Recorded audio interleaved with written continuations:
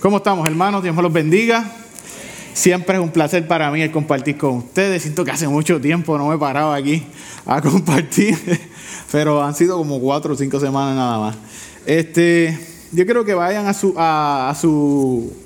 Biblia, ¿verdad? A la palabra, ahí, vayan a Filipenses 4, del 4 al 7, y lo marquen ahí. Nosotros vamos a hablar de varias cosas, pero todo está enmarcado en esta porción bíblica. Filipenses 4, del 4 al 7. Y se lo voy a leer. Regocijaos en el Señor siempre. Otra vez les diré, regocijaos.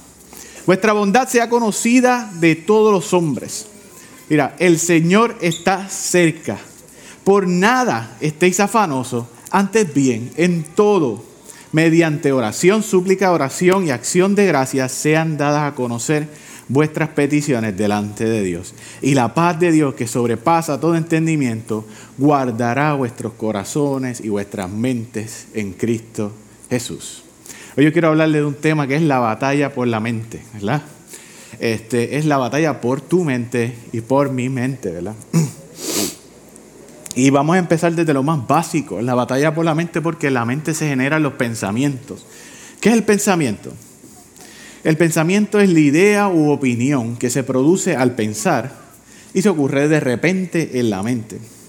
El pensamiento es bien importante porque el pensamiento nos ayuda a definir quiénes somos y define cómo nosotros reaccionamos a todo lo que ocurre alrededor de nosotros.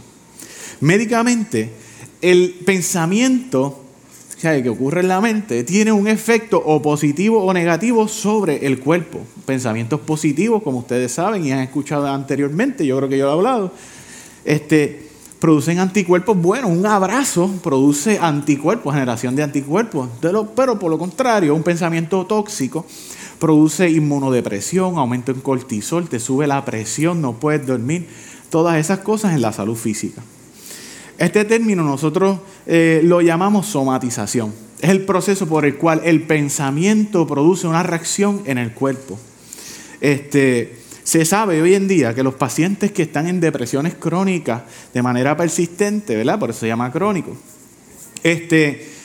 producen dolores en el cuerpo que no hay explicación científica o maneras de nosotros decir esto te está ocurriendo por esto, un dolor de espalda que no tienes discos herniados, no te has caído, no has tenido trauma, dolor en las articulaciones, ¿verdad?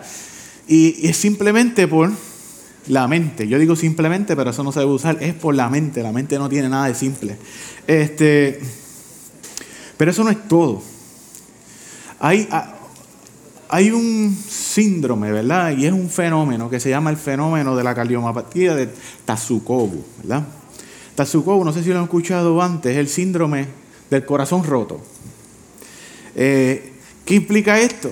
Implica que una tristeza profunda en una persona de manera aguda puede cambiar estructuralmente el corazón. ¿Sabe? El corazón cambia de forma. En la época de los 90 en Japón, esto se describió mucho. Saben que por allá ocurrió el terremoto y todas estas cosas. Y a la sala de emergencia estaban llegando pacientes, específicamente mujeres femeninas, en un 90% de 58 a 75 años. Y ellas estaban exhibiendo los siguientes síntomas, que era dolor de pecho retroesternal, que se le iba el brazo izquierdo, se le dormía la quijada, que son bien similares a un infarto. Y tenían cambios en el EKG agudos de infarto agudo. ¿Okay?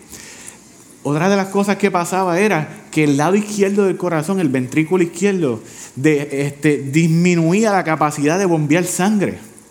Y otra de las cosas es que cogía un efecto de globo. Por eso se llama Tasukobu, porque Tasukobu es como un tipo de vasija que se usa en Japón, que se llama así. En vez del corazón ser la forma tradicional, se formaba elongada y dejaba de funcionar. Todo esto desaparecía en un mes. Hoy en día eso se llama la cardiomapatía asociada por el estrés. El estrés cambió el cuerpo de manera aguda. Es bien importante notar y hacer el disclaimer, ¿verdad? Que nosotros podemos tener estrés y el estrés te puede dar un infarto al corazón. Full, ¿verdad? Porque te sube la presión y cambia otros niveles en el cuerpo que si no se cuidan te vas a infartar. Pero no estamos hablando de eso. Estamos hablando que el estrés cambió la estructura del cuerpo. ¿eh? Que no es lo mismo, ¿verdad?, que un ataque de pánico. Pero lo mismo pasa con el cerebro. La mente puede cambiar el cerebro. El cerebro y la mente son dos cosas diferentes, ¿verdad? El cerebro es el órgano sólido que tenemos dentro, ¿verdad?, del hueso del cráneo, pero la mente es la función del cerebro. Ella está a cargo de lo que son tomas de decisiones, pensamientos, emociones, discusiones, gustos, ¿verdad? Y todas estas cosas. Pero la mente no puede existir sin el cerebro y viceversa. La doctora Karen Leaf, para los 80, ella es una neuropsicóloga, especialista en la neuropsicología cognitiva y metacognitiva. Empezó a trabajar con este asunto de la mente y cómo se afecta el cerebro. Ella trabajaba con pacientes de TBI, que eso es Traumatic Brain Injury, ¿verdad? Son lesiones en el cerebro traumáticas.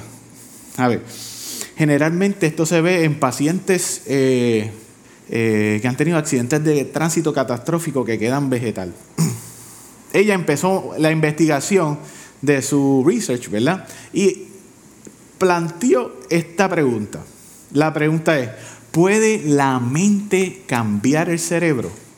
En otras palabras, el pensamiento que nosotros tenemos puede cambiar el cerebro físico. Doctora Leaf, su primer paciente fue una niña de 12 años que en un accidente de auto tuvo un trauma, ¿verdad?, directo al cerebro. Ella estuvo en coma por 14 meses. Esta niña, para que ustedes tengan una idea, ¿verdad?, o sea, en estado vegetal. Después de las 8 horas, en este tiempo se creía que si usted estaba vegetal por 8 horas, nunca más iba a recuperar la función del cerebro. Esto para los 80. Y esta niña despertó a los 14 meses. Cuando esta niña despertó a los 14 meses de estar en vegetal, su función cognitiva, ¿verdad?, y sus funciones de estar en un 8º grado cayeron en un 4º grado con mucho déficit. Así que para este tiempo se sabía, y era un fact, ¿verdad?, que una persona con una lesión de cerebro traumática, su IQ score, ¿verdad?, o su coeficiente de intelecto, bajaba 20 puntos. ¿Ves? La doctora Leaf empezó a trabajar con esta paciente de 12 años. Y ella empezó a trabajar con sus pensamientos. Empezó a darle trabajo para pensar correctamente. Interesantemente, esta niña, pensando, ¿verdad?, bajo este entrenamiento del pensamiento con la neuropsicóloga, una de las cosas que ocurrió es que no solamente ella pudo llegar a su 8º grado, sino llegó al 10, al 11, al 12 y hizo un grado. La niña, antes de tener el accidente de tránsito, tenía un IQ más o menos de 100, que es un average. Cuando terminó el tratamiento con la doctora, tenía un IQ de 128. Estamos hablando que es por encima de lo que es ser inteligente. ¿Okay? Por lo tanto, la contestación a la pregunta de la doctora fue bien evidente. Sí, nuestros pensamientos pueden cambiar la estructura de nuestro cerebro. Por lo tanto, si cambia la estructura de nuestro cerebro, cambia nuestro comportamiento. El término, ¿verdad?, que se utiliza hoy en día, que para ese tiempo no existía, se llama neuroplasticidad. Y es que tú y yo tenemos la capacidad de aprender por el resto de nuestra vida, ¿verdad? Tu cerebro hace conexiones sinápticas, ¿verdad?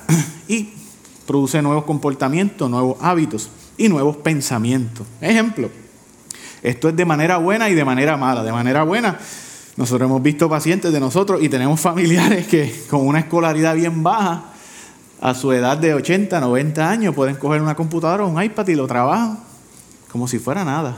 Pero tenemos personas que también tienen malos pensamientos, malos hábitos de estudio, con una escolaridad bien alta, que tienen menos de 50 años, le da un iPad, una computadora y le da un ataque de pánico.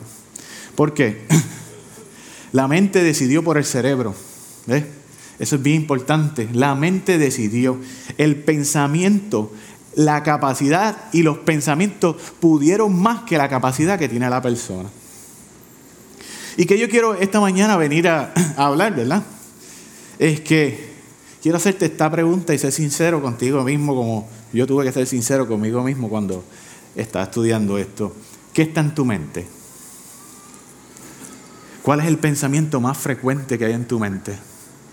Pastor Greg Rochelle lo dijo lo siguiente, y a mí me fascina. Tu vida va en la dirección de tus pensamientos más fuertes. Tu vida va en la dirección de tus pensamientos más fuertes. Pablo, hablándole a la iglesia de Filipo, ¿verdad? Ahí en Filipenses 4, está hablándole sobre qué pensamientos tienen que estar en la mente de ellos. Él no da espacio. Él le dice, ok, esto es lo que tiene que estar en tu mente. La vida cristiana tiene que ver mucho con el pensamiento. Filipenses 4:8 dice, por lo demás, hermanos, todo lo que es verdadero, todo lo que es honesto, todo lo que es justo, todo lo que es puro, todo lo amable, todo lo que es de buen nombre, si hay virtud alguna, si algo es digno de alabanza, en esto, pensad. Él está diciendo, este es el tipo de pensamiento que tiene que abundar en nuestras mentes. Él no da espacio a otra cosa. Pero, como todos nosotros sabemos, ¿verdad? Y estamos acostumbrados, como dice Edwin, antes del versículo 8 viene ¿qué? Versículo 7 y el versículo 6.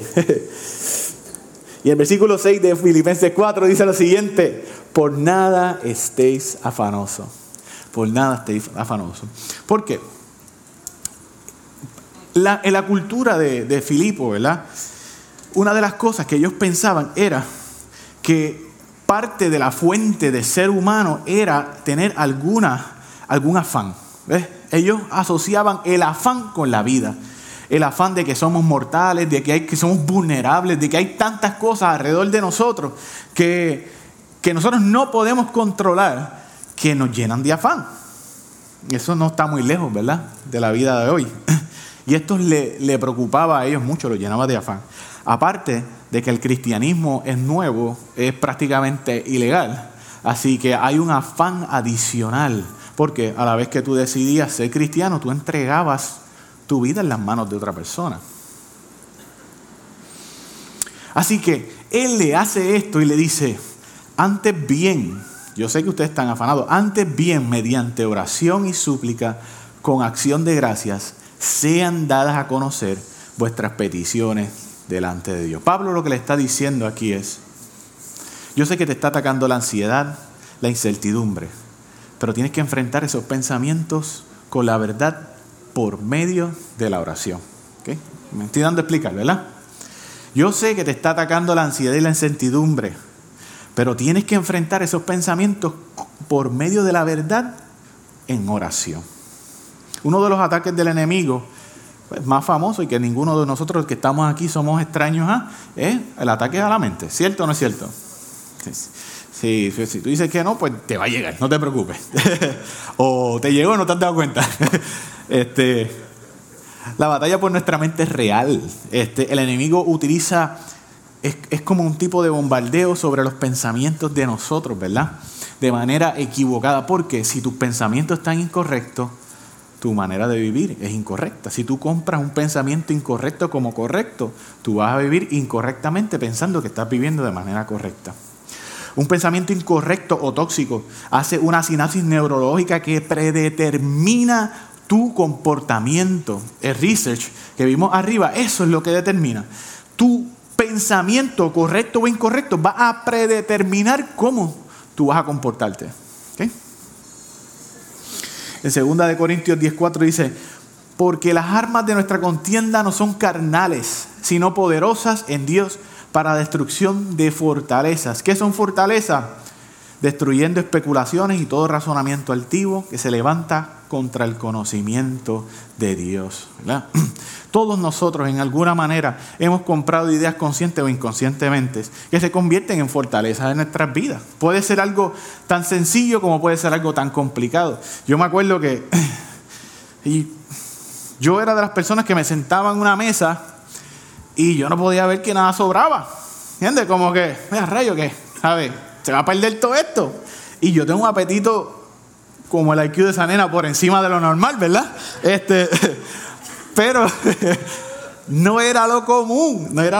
Y yo decía, ¿por qué rayos yo hago esto? ¿Entiendes? Pues si nosotros...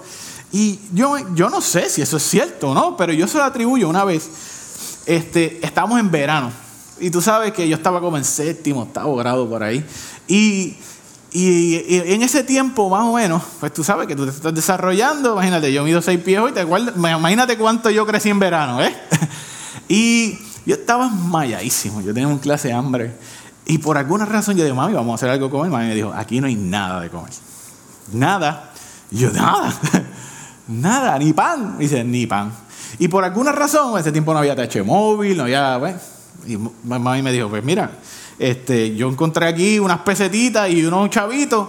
Vete y cómprate un pan allí en la panadería. Y yo fui por ahí para abajo. Yo fui en mi bicicleta. Era una Joffy amarilla. Te puedes imaginar. Amarilla y negra.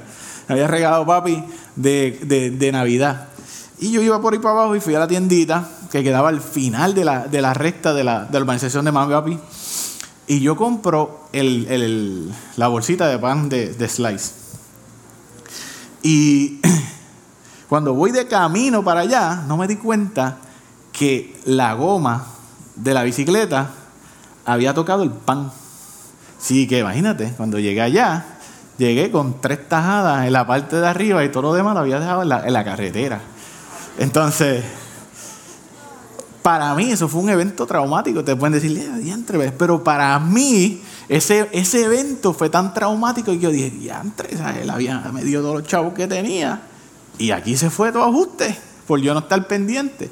Y en una manera yo hice la conexión y yo dije, tiene que ser por eso. Yo no vivo ese tiempo ahora. Yo no, en el lugar del mundo donde yo vivo, comer demasiado no es bueno.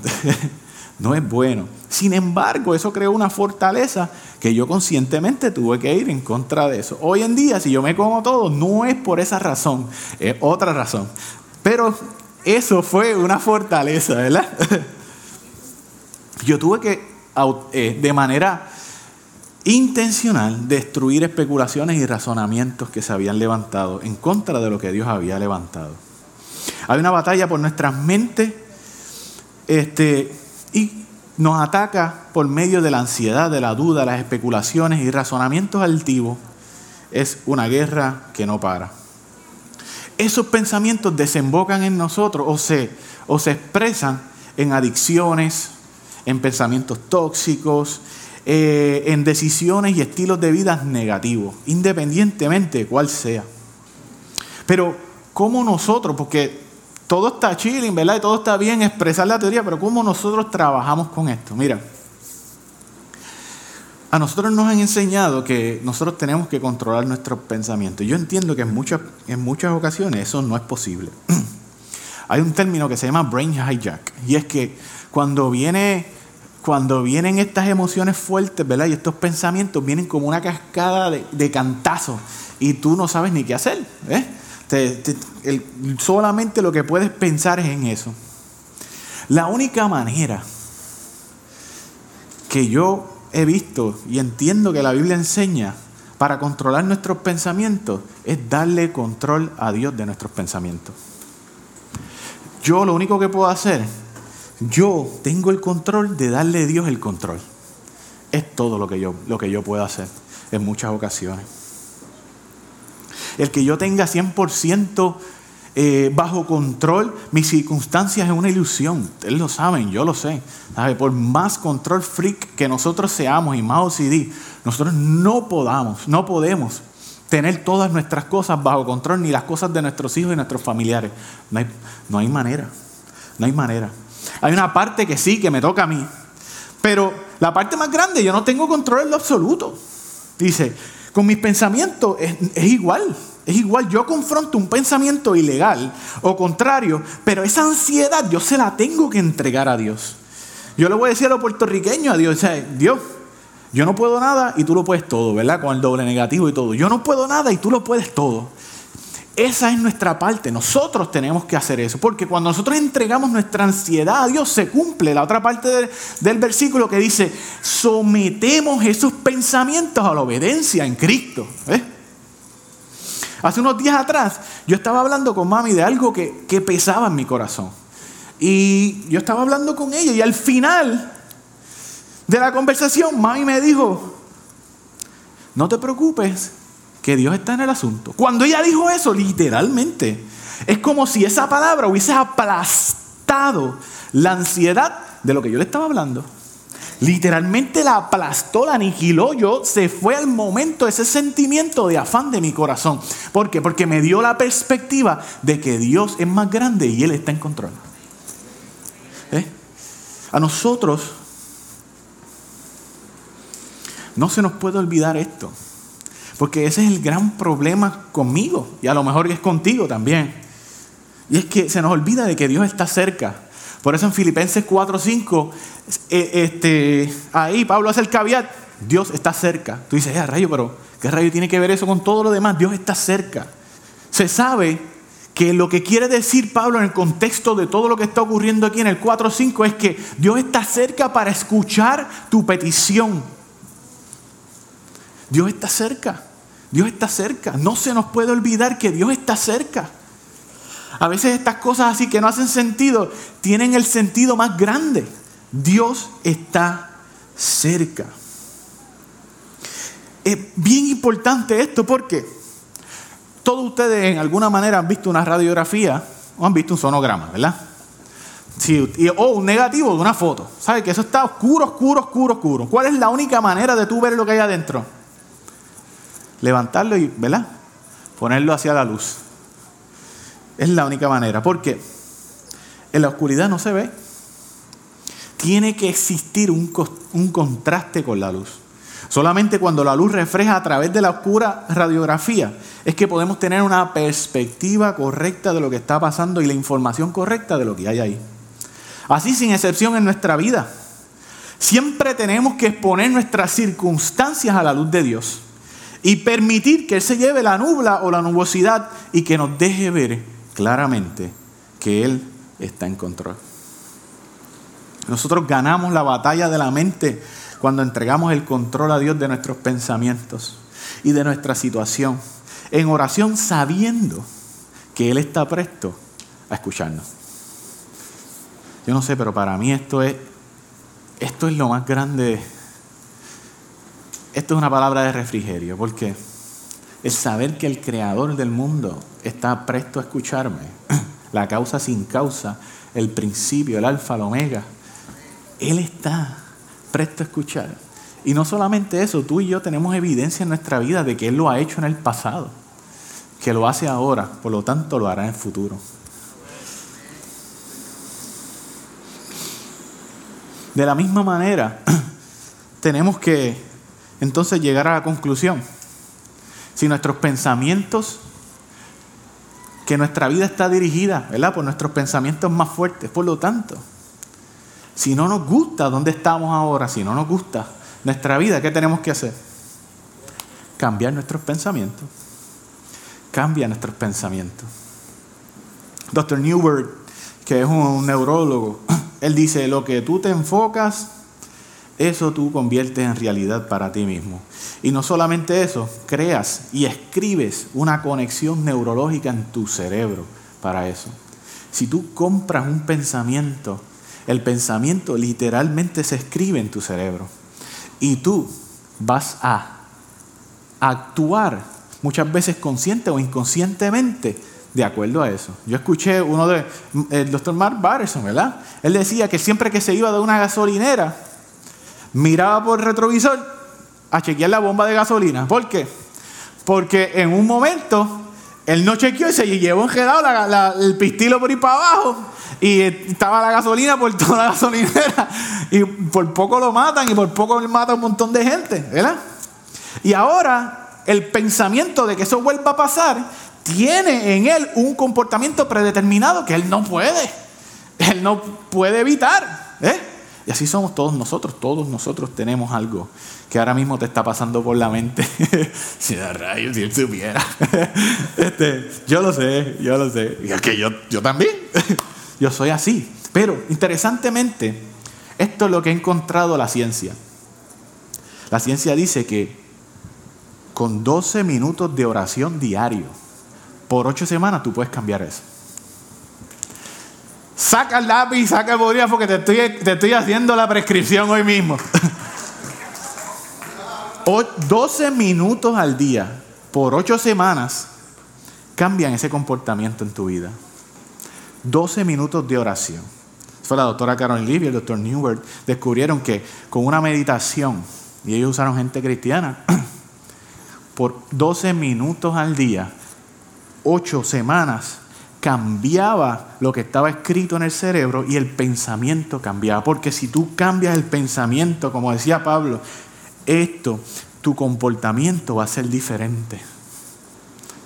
Y tú estás obligándote a ti a comportarte diferente. 12 minutos por 8 semanas. Una de las cosas que nosotros tenemos que hacer, aparte de presentar nuestra oración delante del Señor, es que nosotros tenemos que ejercer la confianza en Él. Yo no me canso de hablar de esto. Nuestra confianza en Dios es un ejercicio. Y el que no diga que no, pues podemos debatirlo. ¿Por qué? Porque yo puedo confiar el punto A en Dios hoy, pero mañana es el punto B. Y tú estás hecho un campeón y yo en el punto A, pero cuando llega el punto B, chacho. Y todos saben que el ejercicio produce memoria. Mira, ahí está Marco. Y yo seguro que por ahí están viendo, ¿verdad? El ejercicio produce una memoria de las fibras musculares del cuerpo. Llega un momento en que cuando usted hace tanto ejercicio, usted hace los ejercicios y no le hacen ni efecto. ¿Por qué?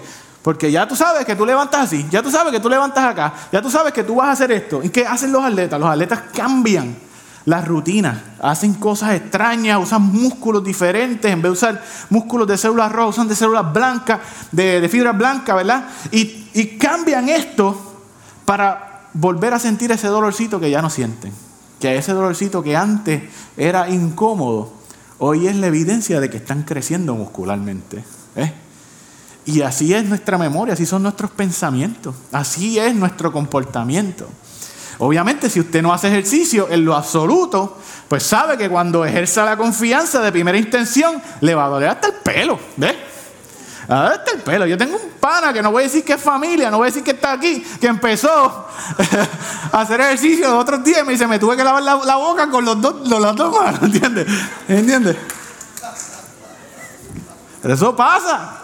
A mí me pasa también. Los otros días y también me regaló unas pesitas. Me dice, mira, mi amor, no vayas al gimnasio, te voy a regalar unas pesitas ahí, ve allí. Y después está bien, me llegaron el lunes, el martes dije, déjame ver cómo funciona esto, déjame cambiar los pinches, déjame hacer lo otro. Y pues está bien, funciona bien. Al otro día está barato y dice, pero si yo no te pesa, yo lo quito para arreglar la cosa esta.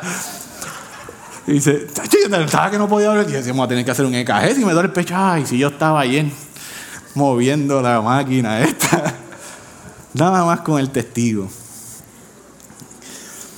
Hay que hacer el ejercicio de crecer en la confianza con el Señor. No es nada fácil con la boca para afuera, ¿verdad? Válgame Dios, eso es facilísimo. Aquí parado y decir para acá es un mamey. Pero nuestros pensamientos y nuestras preocupaciones, hábitos, vienen por cascadas y nosotros no podemos evitarlo. Y la mejor manera que nosotros entonces los controlamos a ellos, ¿verdad? Es entregándole a Dios el control de nuestra situación.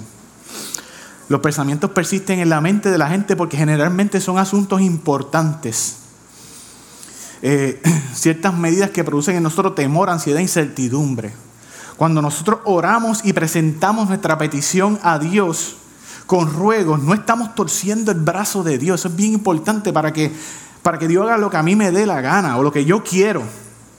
Es para yo alinearme con la voluntad de Dios sobre mi vida.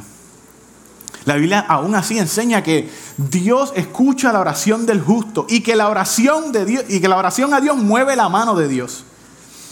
Pero la voluntad de Dios no es que se haga nuestra voluntad, sino que se haga su voluntad y que seamos a la imagen de Cristo.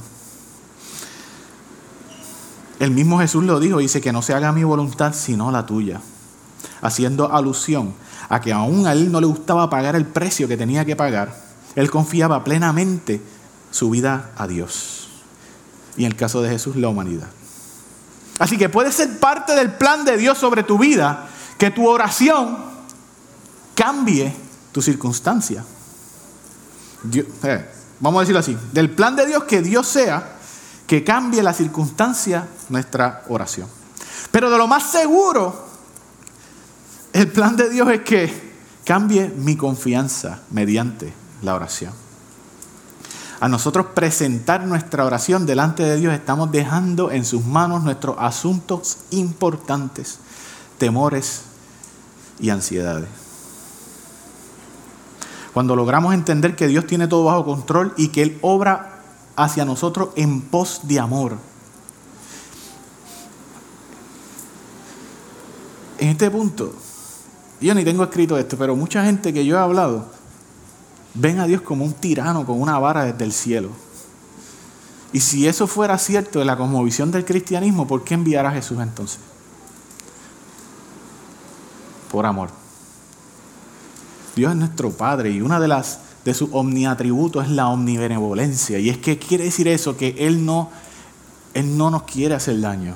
Todo lo que Él piensa para nosotros es benevolente, es bueno.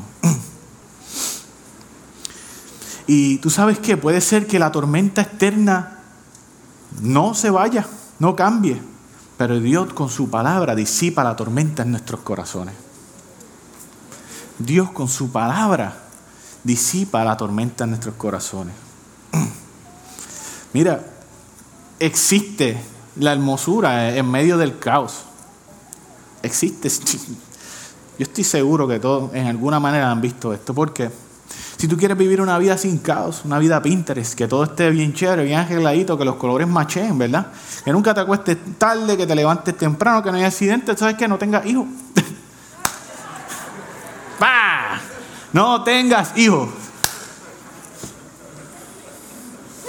Pero si tú quieres vivir una vida hermosa donde existen momentos que te quitan el aliento, tenlo.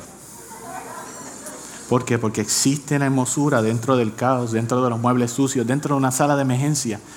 Porque nosotros sabemos que no es nuestra circunstancia, sino el que cuida de nosotros y de nuestra familia. ¿Qué podemos hacer entonces? Pablo fue bien claro. En esto pensad. Por lo demás, hermanos, todo lo que es verdadero, todo lo que es honesto, todo lo que es justo, todo lo que es puro, todo lo que es amable, todo lo que es de buen nombre, si hay alguna virtud, si es digno de alabanza, en esto pensad. Lo segundo, ejercer la confianza en Dios. Porque en Lucas 12:6 dice lo siguiente, dice, no se venden 5 pajarillos por 2 cuartos. Le está diciendo, qué barato son 5 pájaros. Sin embargo, ni uno de ellos es olvidado de Dios. Dice, es más, aún los cabellos de vuestra cabeza todos están contados. No temáis, vosotros valéis mucho más que estos pajarillos. Así de preciados nosotros somos para Dios. Nosotros no somos una propiedad, nosotros somos un objeto, nosotros somos sus hijos. Los judíos pensaban, para que usted tenga una idea, y lo piensan al momento, de que por cada grama que existe, por cada hoja que existe, hay un ángel guardián por cada hoja. Ese es el Dios que nos cuida a nosotros. Nosotros aprendemos a confiar en Él. Porque al final del día nosotros no simplemente le estamos confiando nuestra familia y nuestra vida al Señor. Nosotros le estamos confiando nuestra eternidad. Y eso es bien importante. Así que cuando nosotros hacemos declaraciones con pensamientos tóxicos que hemos comprado, de que esto no va con los planes de Dios, pues mira, para mí eso está lleno de prepotencia, porque para que eso sea completamente cierto, yo tengo que tener el absoluto conocimiento de la mente de Dios y de los planes de Dios sobre mi vida. Y eso no es compatible. En la Biblia dice en Isaías que ni siquiera nuestros pensamientos están cerca de los pensamientos de Él. Así como está el cielo distante de la tierra, así están los pensamientos y sus caminos en nosotros. Y en 1 Corintios 2:16 dice, porque quien ha conocido la mente de Dios para que le instruya más. Nosotros tenemos la mente de Cristo. Lo que está diciendo es que tenemos la naturaleza, no el conocimiento. Así que nosotros le servimos a un Dios soberano. Un Dios que tiene todo bajo control. A un Dios que no se le escapa nada. A un Dios que esta mañana no se olvidó tu asunto, lo que era importante para ti, lo que hay afán en tu corazón, a lo que te da temor. Porque si está en tu corazón, está en la mente de Dios. Y es importante para Él. Dice, porque como desciende de los cielos la lluvia y la nieve, no vuelven allá, sino que riegan la tierra, haciéndola producir y germinar, dando la semilla al sembrador y pan al que come. Así será mi palabra que sale de mi boca. ¿Quién tiene una promesa de Dios aquí sobre su vida? Palabras de Dios no vuelven atrás vacías. El Dios que dijo, Él hará. El Dios que te dijo, Él hizo, Él hace y Él hará. Y la mayor evidencia de que Él lo ha hecho y que Él lo va a hacer es que Él lo ha hecho y es que Él lo hace. Y que Él y su palabra son uno. Tenemos que entregarle el control de nuestros pensamientos al Señor. Dios no solamente está interesado en que tú y yo entremos al cielo, Él está interesado en sanar nuestras heridas del pasado, darnos abundancia de vida en el presente y darnos el futuro que Él ha preparado.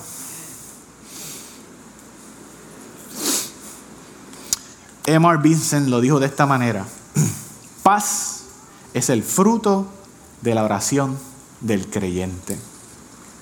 Me encanta esa definición. Paz es el fruto de la oración del creyente. No tiene que ver nada con la circunstancia. La paz de Dios no es ausencia de problemas, sino descansar en la confianza de que Él va conmigo en medio de la tormenta. Los pensamientos que residen en nuestra mente deciden las decisiones que vamos a tomar.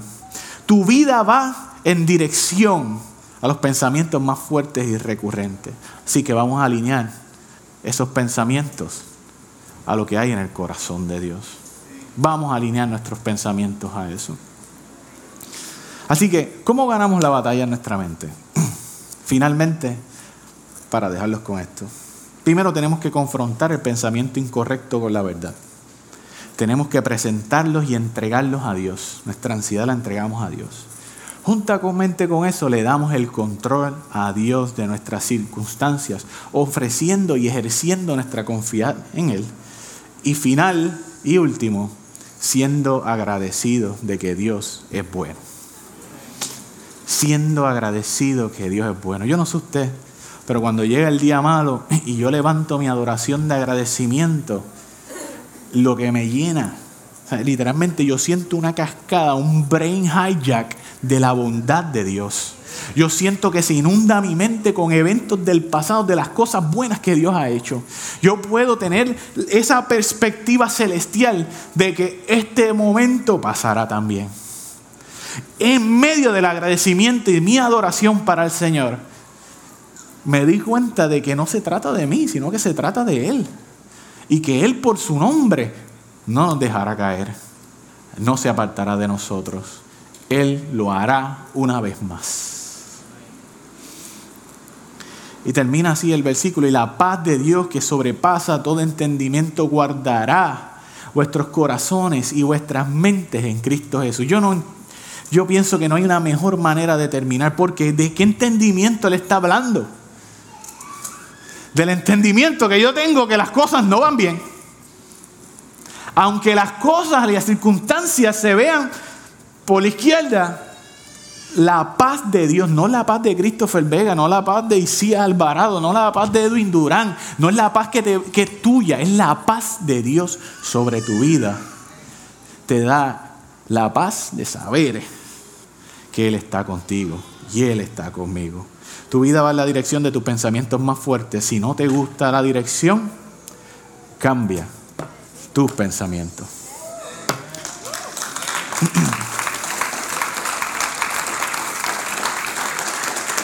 ¿Qué tal si nos levantamos ahí, oramos y le pedimos al Señor que Él sea como una cascada de bendición sobre nuestros pensamientos? Padre, Señor, aquí estamos delante de ti. Te honramos y te bendecimos porque tú eres bueno y para siempre es tu misericordia, Señor. Porque no hay otro como tú, Señor. Porque tú eres el Dios de nuestros antepasados, Señor. Pero tú eres el Dios de nosotros hoy. Tú eres el Dios de nuestros hijos, Señor. Padre, de que tú eres el Dios que hace pacto de generación en generación, Señor. Que tú eres el Dios que a ti no se te olvidan tus pactos, Señor. Que tú eres el Dios que prometiste y tú harás. Y que cómo lo harás, yo no sé, pero tú lo harás. Y nosotros lo hemos visto en el pasado, lo vemos hoy, lo veremos mañana. Así que nosotros como tu iglesia, Señor, como hijos tuyos que somos, nos acercamos. Te decimos, Señor, mira, este es mi temor, este es mi afán, esta es mi ansiedad. Tú eres más grande que mi ansiedad. Tú eres más grande que mi temor y yo lo entrego a ti. Yo voy a trabajar como si dependiera de mí, pero voy a orar como que depende de ti. Aquí está mi vida y todo lo que es importante en esta oración. Y lo entrego a ti, Señor. Estamos ejerciendo nuestra confianza en ti en estas áreas en particular. Gracias por este tiempo, gracias porque podemos crecer en ti, porque te interesas por nosotros. Gracias porque, como dice Filipenses 4:5, Él está cerca. Tú estás cerca. Gracias por tu cercanía, Señor. Nosotros no somos merecedores de tanta gracia, de este desbordar de tu amor sobre nosotros, Señor.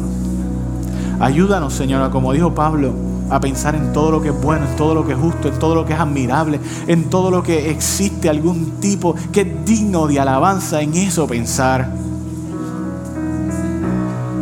Ayúdanos a esforzarnos por esos 12 minutos, 8 semanas, Señor.